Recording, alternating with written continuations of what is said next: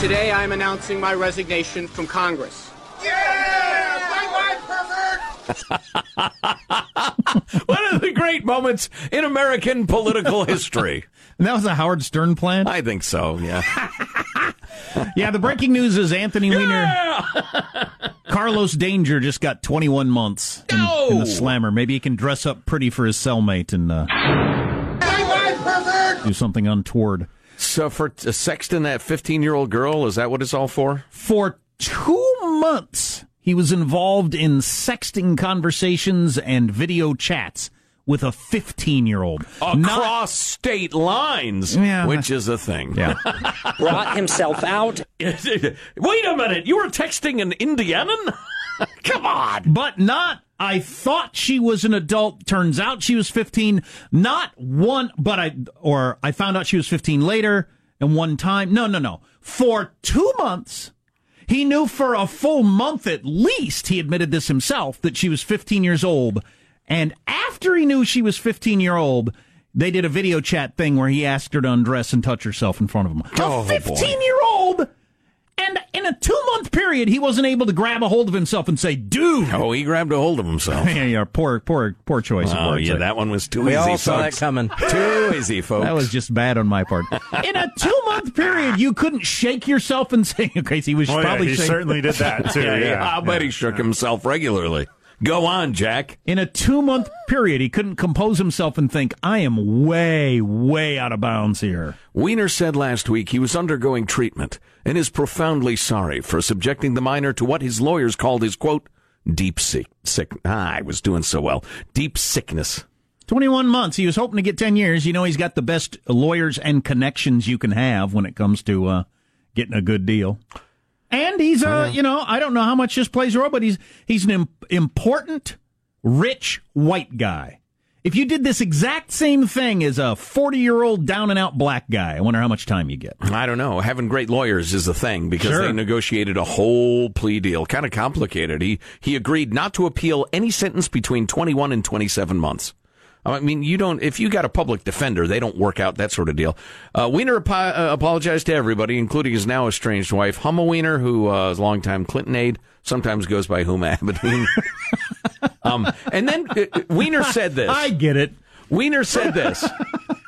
I have a sickness, but I do not have an excuse. Saying you have a sickness, you can't control your impulses. Saying I have a sickness, isn't that an excuse? Well, here's my argument, and this gets back to the what if he were a 40-year-old down-and-out black guy. I think a lot of people would look at that and think, this guy knew she was 15 years old for a month or more and couldn't control himself. That person needs to be locked up. He just said himself, it's a sickness. Okay, so you got something wrong with you. He's getting treatment. That there is no research that says that can be fixed necessarily. Just plain it says it can't. You can't control yourself, even if you know you got a 15-year-old in front of you. You got to stay in jail, dude. I think you make that argument pretty easy. Yeah, I guess. I don't know what the laws are there in New York about pervs and extending their sentences. It's kind of a touchy area of constitutional law. I think he comes out and does it again, or something along those lines. That'd be exciting. As long as he doesn't actually hurt anybody. Wow, what a nut job. I think it takes one to know one, jackass. I think the average 15-year-old American can get over, some old perv was texting me, wanting me to take my clothes off. She'll be fine. She knew what was going on at that point. She knew who she was dealing with. But will his fantasies escalate to the point where he does something ugly when he gets out? I certainly hope not. Well, he's never shown any interest in actually meeting these people. He's got some strange, from afar stranger thing going on. Who knows the kinks of the mind, but... Anyway, so that's Anthony Weiner. Gotta shake himself. But you said it's hilarious. Quick follow-up on the North Korea thing. I, for one, and I lean right, but I hear Pyongyang. No traffic, no homeless people. Spotless streets. I'm saying bring it on. It sounds like a great model for me. Up with the Kim family. Old little Kim. Love them. Love them. Exactly. I'll pledge my allegiance, whatever. What's not to like? How about the giant gleaming towers with big, what do you call it? Statue, structure, model of an atom on top of them. Right. The whole country's obsessed with the fact that they have nuclear weapons. Right, little kids play with rockets all day long instead of cars and trucks. Yeah, every TV show, every song, everything, it's just constant. Yeah. Bakeries make little rocket-shaped things to eat. They're just obsessed with the whole thing. Right. That's what I was talking about with Jonathan Cheng. It's not like it's an issue. It's the issue. It's the national identity. It's their the feeling of safety and national pride. And there's no way the average North Korean is going to say, listen, let's just go along to get along. No, they're wrapped up in the whole thing. I think you might, you'd defect there. You'd go over there with the clean streets and the no traffic, and they'd put you up in a nice apartment building because, you'd be a trophy for them. And then they'd announce to you, and you get 310 calories a day to eat. Well, whoops. The people of the city, well, I'm sure it's still weird and horrible. It's a completely different world than the countryside, which apparently starts right at the edge of town. From the edge of town, you can see people with ox working fields like it's the year 1000. Right. So why we get so much reporting on the 3 million people that live in that city versus the other 25 million people, I'm not exactly sure. Yeah, that is an interesting part of that is just the whole urban bias that exists in media. But, the vast majority of the country, it doesn't matter what's going on in Pyongyang and their giant gleaming buildings. They don't know nothing like that.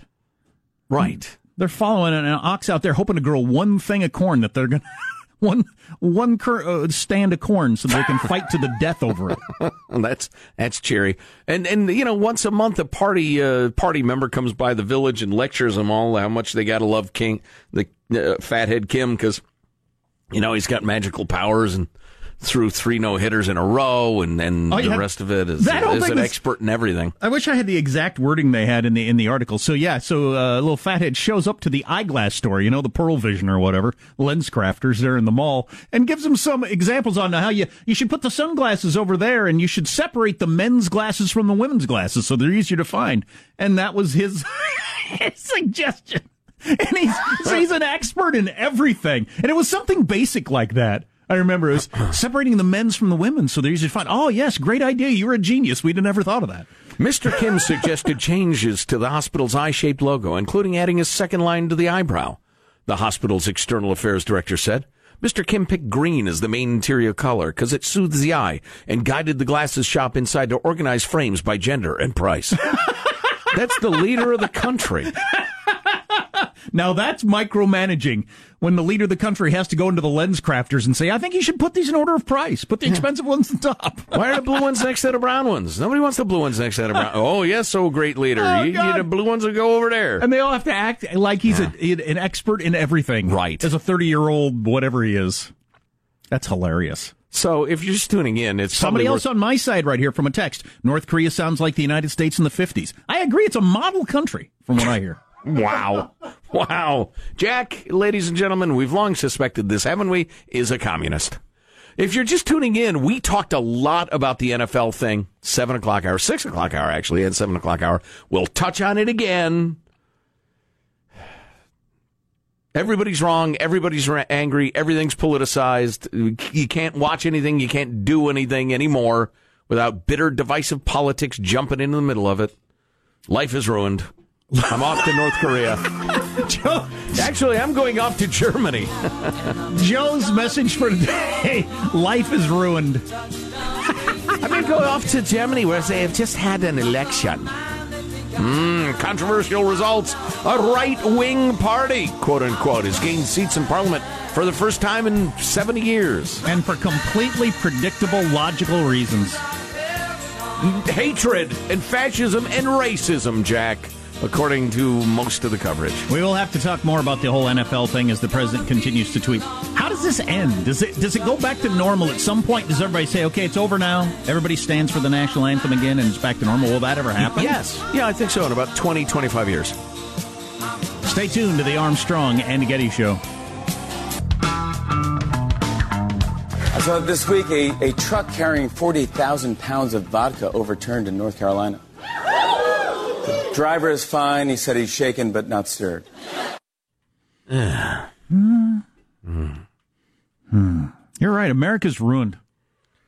No, life is ruined, you said. Life is ruined. That's right. Life got ruined over the weekend. Right. Trump and the players and everybody and the owners and Steve Kerr and the NBA and LeBron James calling the president a bum.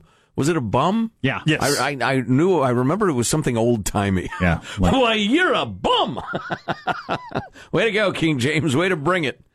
Everybody's angry at everybody, and now it's racial. We got one text about Anthony Weiner. My friend got 7 years for similar Weiner antics. He was a 40-ish Filipino in Illinois. Yeah, I don't know. Yeah, see, you're making it about race. I think is it's a factor certainly, but as Johnny Cochran put it so eloquently, the real color of justice is green. If you got money to hire lawyers, you're going to be way better off than if you don't. If Anthony Weiner was exactly like Anthony Weiner is, a weaselly little white fella, but he had no money, he'd be in jail for a long time. I think a long time. Yeah.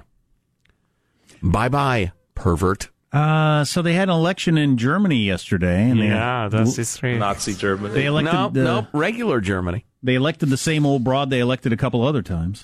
Yeah, old Angela Merkel. You know why they elected her, Jack? Because of her slogan. Now, this is the English translation, but this is the actual slogan of Mrs. Merkel's run. For a Germany where life is good and we enjoy it. Okay. Always Coca-Cola. For a Germany where life is good and we always enjoy it. Who's with me? Always enjoy it? No, I'm sorry, I inserted that. We enjoy it. Okay. Life is good and we enjoy it. Who can be against that? I disagree. I like with me? Mediocre life. That's kind of a pain. They didn't win. So, yeah, listen, as usual, you got to read about the election in several different places to get any idea what's going on because of the overt bias in so much media. I read the New York Times version, the Washington Post version, and oddly, strangely, I was going to say the Yahoo News version, but they didn't do it. It was Reuters, the Reuters news agency. 3/4 of the eligible voters came out to vote. Yeah. Can you imagine that? Our crazy high, out of control, everybody was into it Obama election, we got 60%. Yeah. So here's what happened. The long and short of it. And I'm telling you, this is all part of the same thing. The German election, the Brexit, the election of Trump, the sitting down at football games, the fans boycotting the NFL guys for kneeling during the national anthem, et cetera, et cetera.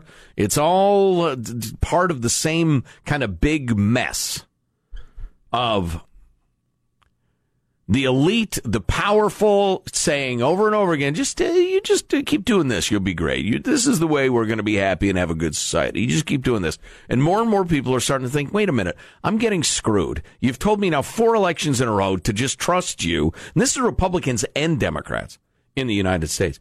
Told me over and over again to trust you. You had a good program for us.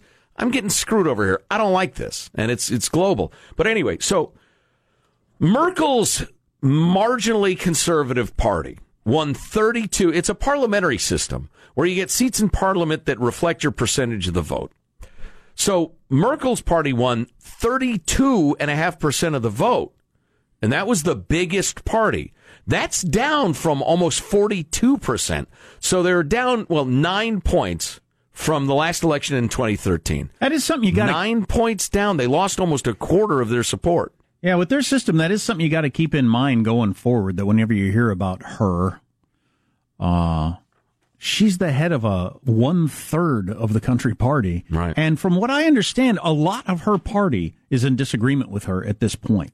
They just thought she was, a good bet for winning. Right. People that are in her party. But there is a lot. Which is how, for instance, the Republicans ran whoever's turn it was. Right. Several, election cycles in a row. Yeah, well, actually be very similar to Hillary Clinton. Oh yeah, that's the perfect example. A lot of Democrats unhappy with Hillary Clinton, but she was the nominee, and seemed inevitable. Yeah, a lot of her own party is really unhappy with her immigration policies. You add that to this so-called right-wing anti-immigration party, getting 13%, and you got something. So anyway, her party's gone from 41 to 31%.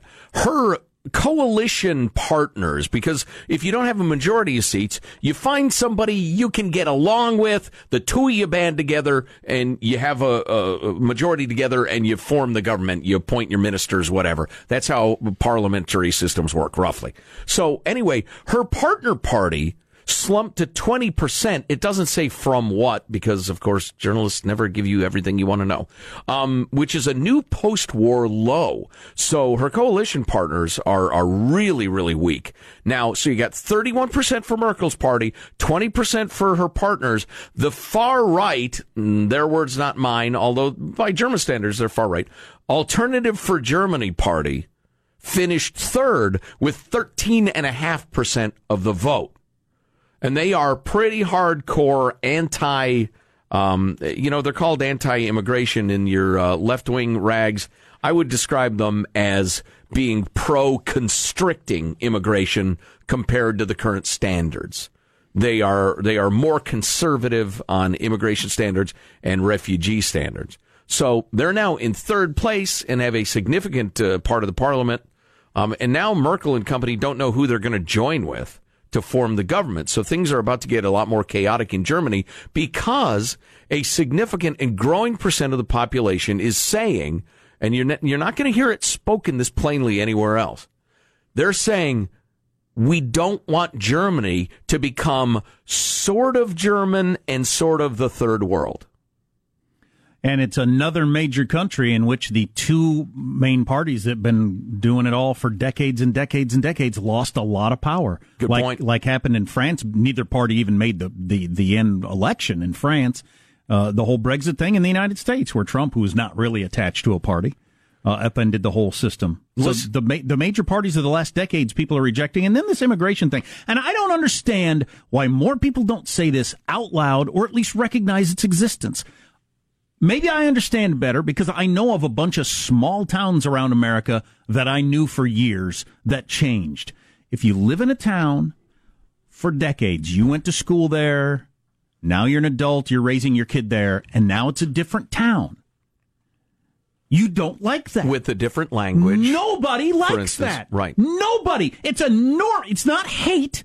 It's a normal human reaction to when you see a town that had no crime, no problems in the schools, all of a sudden have crime and problem in the schools. You don't like that. Nobody does. Listen to the racism, it's human everybody. Nature. Listen to the racism. Why do people not get that? Or even if you're against it, why don't you just acknowledge that is human nature? So you have Americans, Frenchmen and women, Germans, people in all these sorts of countries who are shamed over and over again into saying, I liked Munich when there wasn't a big part of town where you couldn't go without a headscarf. I liked it better that way. They were shamed into not saying that, or saying, virtually everybody spoke German, and now there are huge sections of town where nobody speaks German. I liked it better when people spoke my language. They were shamed into not saying that over and over. And finally, enough grumbling took place that they realized, wait a minute, everybody around me agrees with me. Why am I silent? Why am I being shamed?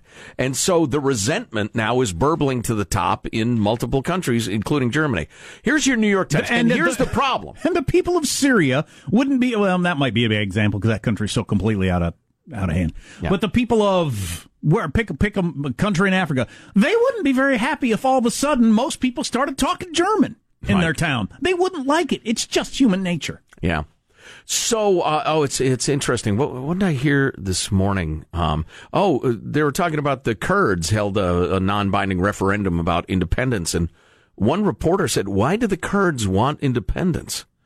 I thought, they live in a part of the world where people kill each other over their ethnicity and or subdivision of Islam. They want their own country so they can have an army and not get killed by the other subdivisions. So, tribalism it's perfectly natural and predictable, but it's dangerous. And here's the problem with the way the West has been doing what it's been doing. If you, this brings me back to, many, many years ago when the talk show was first starting, and Time Magazine recognized Sacramento, California as the most diverse city in America at the time. And they were talking about how wonderful it is that 37 languages were spoken at an elementary school, and that they had another bunch of examples. And we got flooded with calls and in letters and emails from people saying, I teach at that school. It's not wonderful. It's impossible. We can't educate the kids. We can't communicate with the parents. The expenses of dealing with this are driving us. We've had to eliminate our music program, our art program, our drama program, and our program for gifted kids to deal with this. This is very complicated. And we got on the air and we said, listen, this is all not sunshine and roses. This is a real challenge, particularly in a limited budget environment. And various progressive politicians tried to call us racists over that, when that's the last thing we are. And so you have that atmosphere for years and years and years, and people are getting more and more frustrated. But you tell me this is a bad thing to say, listen, here are a bunch of people who are being persecuted. They're fleeing a war zone. We understand they don't speak English. We understand they don't share the most common religions in America, and that culturally they're very different. They come from a culture where they negotiate differently, where they see the government differently, where they think it's okay to punch somebody in the face over a difference in religion, blah, blah, blah. This is going to be difficult, folks. But I think if we band together, we can all learn from each other. No, you don't get that. You get that. You got to let them in or you're a racist. And whether it's the people of Germany or France or the United States or whatever, people get frustrated with that. And so you're seeing what you're seeing. This 13% for this Alternative for Germany party, that's the lowest vote total they will get in the next 3 or 4 elections. I can practically guarantee it. One more quick note. That was on all incredibly long aside to get to this. This is in the first couple of sentences in the New York Times where they talk about this party. For the first time, far-right, anti-Muslim, anti-European Union party, the Alternative for Germany, garnered enough votes to enter parliament. That in itself is not surprising at a time when populist parties have made gains across Europe and in the United States. But the emergence of a nationalist party, okay, nationalism isn't necessarily a bad thing, but here's the rest of the sentence. One whose leaders think Germans should be proud of their soldiers in both world wars has been a source of distress. So a little hint, just a little wink there in the first paragraph where they talk about this party that, oh, they're pro-Nazis. They're Nazis. This is a Nazi party. Listen, you can be ashamed of the Nazis and be proud of people who fought bravely under your flag, to me. If you lost your grandfather in the war fighting for Germany because he thought he had to fight for his country, you don't need to be ashamed of Grandpa. That's so prejudicial to me in the New York Times. But Got a good text. Germany needs a strong leader with a great mustache. An unusual one, like a handlebar or something. You're not helping. I'm trying to make a serious point over here. We're trying to bring people together. We have some more or less breaking news. You on that, Marshall? The whole North Korea thing? Yep. Oh, Lord. Coming up. I'm sure this is good news, though. Coming up, North Korea's foreign minister claims President Trump has declared war on his country. And says that they now have the right to shoot down our planes. Yes. Free speech provocateur Milo Yiannopoulos visits UC Berkeley for 15 minutes Sunday. Cost of security jaw-dropping. And a simple way on how you can save hundreds of dollars a year on your groceries. Coming up minutes from now, Armstrong and Getty. Steal them. Man, walk into the store with a big loose coat on. If the great, horrifying nuclear disaster that everybody's been fearing for 70 years happens, historians will have to throw in, over the weekend before the nuclear war, everybody was discussing national anthem and sports people kneeling football players. Stay tuned for Marshall's News. Coming up next on the Armstrong and Getty Show.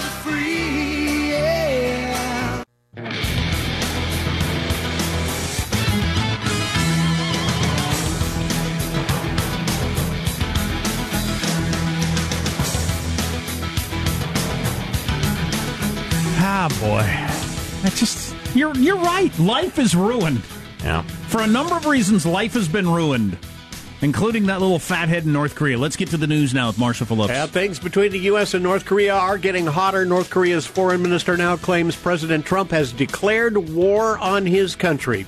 At a news briefing in New York, the foreign minister criticized Trump's rhetoric and said the whole world should be clear about Trump's intentions. He also insists the North has got a right to defend itself, including shooting down American planes that venture into North Korean airspace. As we state international airspace over the weekend, right? But buzzed their coast. Yeah, we went north more than we have in like 70 years. We went up, north further than we'd been there for. I don't remember what's the limits of international airspace. I can't remember. It's because it's happened, semi-regularly throughout history that somebody decides to make a point by shooting down somebody's plane, then claims they were in their airspace, and it's not like a traffic wreck where both cars are still sitting there. Technology's better today than it used to be back in the day. Yeah, true enough. Gets various satellite, but it doesn't make any difference once a plane's shot down. Then it's on. And that's the concern. As I was watching various generals and thinkers over the weekend talk, is we're not likely to attack North Korea. They're not likely to decide that launching a missile at us is a good idea. But the miscalculation of somebody shooting down a plane or us crossing into the space by accident or something like that is pretty high. Yeah. I get, and then it's off and running so fast you can't stop it. I get anti-Trumpists' concern that the president will, out of butthurtedness or stubbornness or making it personal, do something insane. I don't think he will. I don't think Generals Mattis, McMaster, and Kelly, I think they would argue so forcefully he wouldn't. But I get the concern. Over the weekend, he blasted everybody. And none of it, I think, did his administration any good. So I hope and pray things come out okay. UC Berkeley paying at least $800,000 to provide security for yesterday's speech by Milo Yiannopoulos. The former Breitbart editor spoke to about a dozen people at Sproul Plaza, while hundreds more were outside the area cordoned off by police. The campus police, joined by hundreds of officers from Bay Area law enforcement agencies, the UC officials say they brought in an unprecedented number of police officers. They declined to reveal how many. They brought them in from 10 different jurisdictions. One of the reasons they want to decline is because they want to inflate the cost as much as they can to try to discourage people from allowing this sort of free speech. Right. And here's what actually happened. The police presence was so suffocating, hundreds and hundreds of people who wanted to get in to hear Milo speak couldn't. Right. It was an extremely slow process. One metal detector for a whole crowd. If you had any backpack, any fanny pack, any purse, anything, you couldn't go in. And it took hours and hours and hours to get through. Because we all know that the problem at these things has been the people inside the hall that come to see the speaker. Right, exactly. That's where all the violence has been occurring. Yeah, so anyway, it was impossible to get in to see him. Then Antifa just jumped over the barricades that were set up to keep the area secure, the building secure. And they started to go into the building, I guess, or Milo got word that they are now in the building. They're looking for you. So he had to beat a path, and that's why he was only there for 15 minutes. So once again, the anti-free speech crowd won. Yeah, that's a pretty good plan by Berkeley. One, to come up with as inexpensive a way to do this as possible, and then inflate the numbers, I'm guessing, to try to discourage people from being in favor of this. And then the whole one line to get in, slow search. It's a good idea. It's, I think it's unconscionable, but it's a good idea from their standpoint to try to stifle these sorts of things. It turns out these days Americans are throwing away $29 billion worth of food each year because of confusing food labels. Turns out the companies are using at least 10 different phrases to communicate. I was looking for lettuce and it said hot dogs. Is this ketchup or ham, honey? No, you're using 10 different ways to communicate when you should throw a product away. Now, some of the phrases are aimed at consumers. Others are really meant for retailers. This month, several brands and stores have promised to stop using all those phrases and instead adopt use by for perishable goods and best if used by for other goods. I was best if used by 1994, and I'm still around. Huh? Rancid at. That's all I want. Yeah. Will cause you illness by, right. Date. That's what I want to know. Is this going to make me sick? Best by, the flavors have slightly diminished. Yeah. Shut up! If it hasn't turned green and isn't smelling really weird, then I think it's okay. The problem is, if anybody introduces the idea that maybe it's spoiled, then you can't smell right. Every time my wife says, this meat smells funny, you're not eating it. I go into it with, I'm sure it's fine, but...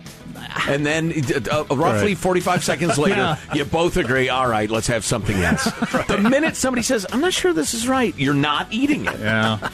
Well, you know, there's got to be science. Are you listening, science?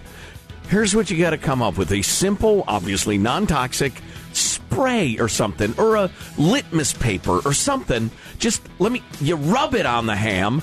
10 seconds later, you see, microbial content's fine. Is it rancid or not? Like Jack said, that's all anybody wants to know. That's your news. I'm Marshall Phillips, the Armstrong and Getty Show, the voice of the West. This shellfish has been on the back patio for 3 days, honey, after the picnic. I forgot to clean it up. You think it's all right? You know what I like? Old warm mayonnaise. That's good stuff. Oh, that's good. It's like sun mayonnaise. You leave it out for a couple of days. We got more from the world of football and politics and how it is commingled. As Joe says, life has been ruined. Boo! Boo! We'll hear from some of the participants coming up on the Armstrong and Getty Show. Many more players took a knee this afternoon, and even NFL Commissioner Roger Goodell denounced the president's comments. And when you have lost the moral high ground to Roger Goodell, something is horribly wrong.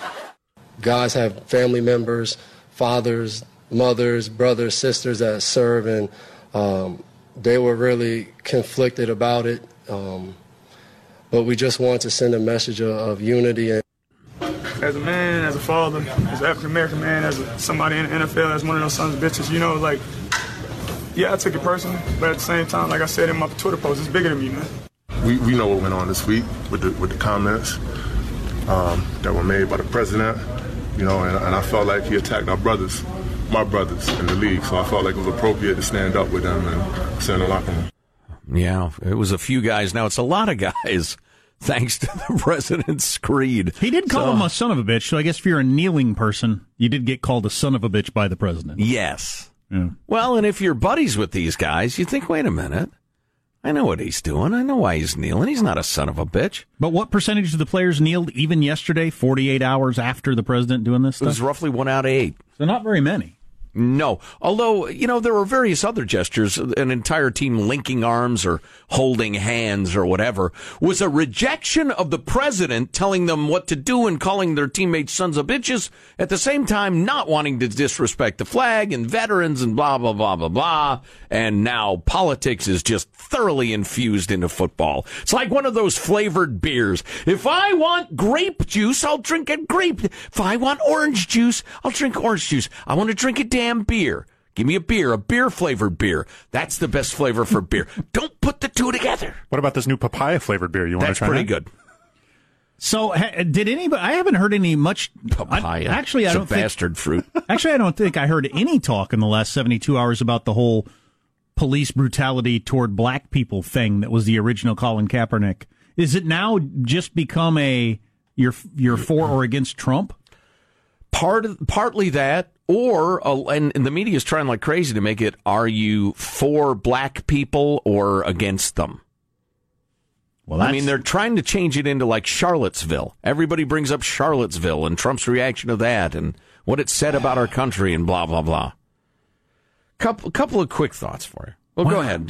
When does it go back to normal? Never? 20 to 25 years. This is the new normal, Jack. The NFL will probably never go papaya. The NFL will never go back to normal because by the time this dies down, it will be a second-tier sport. Right. It could well be. You combine the concussions with everything else. Yeah. How about my Trump, my lovely mouthy Trump? Saying, they don't let him hit anymore. Let him hit him. Yeah. Too many penalties. Well, he was just jacking up the crowd. There are too many penalties. There are too many penalties. Too many reviews of plays and penalties. That's really the main thing that drove me away. Yeah. So a couple of quick thoughts for you. One from the Wall Street Journal and one from the New York Times. You know, maybe I'll do the Times first because it's annoying, as usual. The headline of the news analysis by Peter Baker is, "A divider, not a uniter. Trump widens the breach."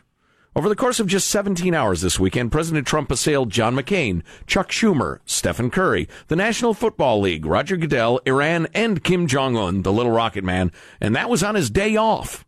While football players knelt, locked arms, or stayed in their locker rooms during the national anthem and a protest on Sunday, any notion that Mr. Trump may soften his edge, etc., seemed fanciful. made their point being obviously that it made things more divided, not less. Oh, that's right. There was one more thing I wanted to share with you.